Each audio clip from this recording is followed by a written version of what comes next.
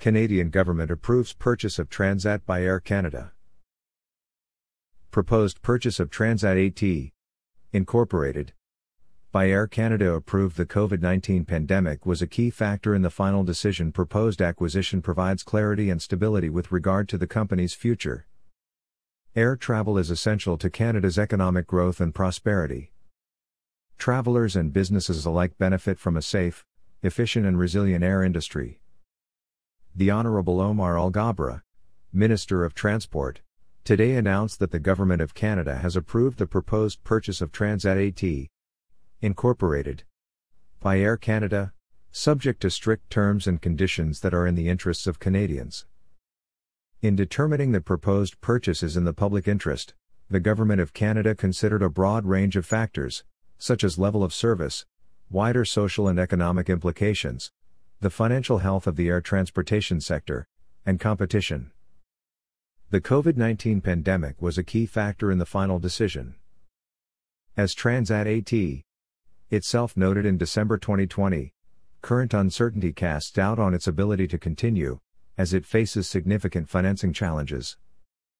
Noting the effects of the pandemic on air service in general, and on Transat AT in particular, the Government of Canada has determined that the proposed acquisition offers the best probable outcomes for workers, for Canadians seeking service and choice in leisure travel to Europe, and for other Canadian industries that rely on air transport, particularly aerospace.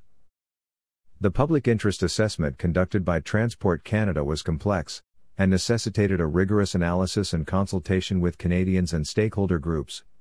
Online public consultations ran from November 4, 2019, to January 17, 2020. The public interest assessment also included input from the Canadian Commissioner of Competition, who looked at how the proposed purchase would affect competition in the air sector, and his report was published in March 2020. Transport Canada completed the public interest assessment in May 2020. This proposed acquisition, which was endorsed by Transat AT's shareholders on December 15, 2020, provides clarity and stability with regard to the company's future, despite the effects of the pandemic. It will also result in enforceable terms and conditions intended to facilitate future connectivity and competition on routes to Europe previously operated by Transat AT. These terms and conditions reflect extensive engagement with Air Canada and Transat AT regarding measures they were prepared to undertake to address issues raised by the public interest assessment. The Government of Canada is aware that some Transat AT customers are still waiting for refunds for flights cancelled due to COVID-19. Refunds are an integral part of the negotiations with airlines regarding any assistance plan, and the government will continue to take into account the needs of Transat AT customers.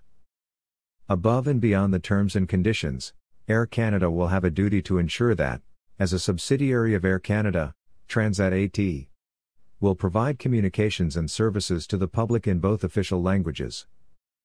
The terms and conditions associated with the proposed acquisition include measures to facilitate and encourage other airlines to take up former Transat AT routes to Europe, preserving the Transat AT head office and brand in Quebec, employment commitment of 1,500 employees around the new entity's leisure travel business, commitment to facilitate aircraft maintenance in Canada, prioritizing contracts in Quebec, a price monitoring mechanism, and launch and operation of new destinations within the first 5 years.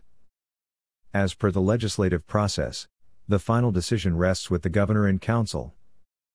Quote, given the devastating impact of the COVID-19 pandemic on the air industry, the proposed purchase of Transat AT by Air Canada will bring greater stability to Canada's air transport market.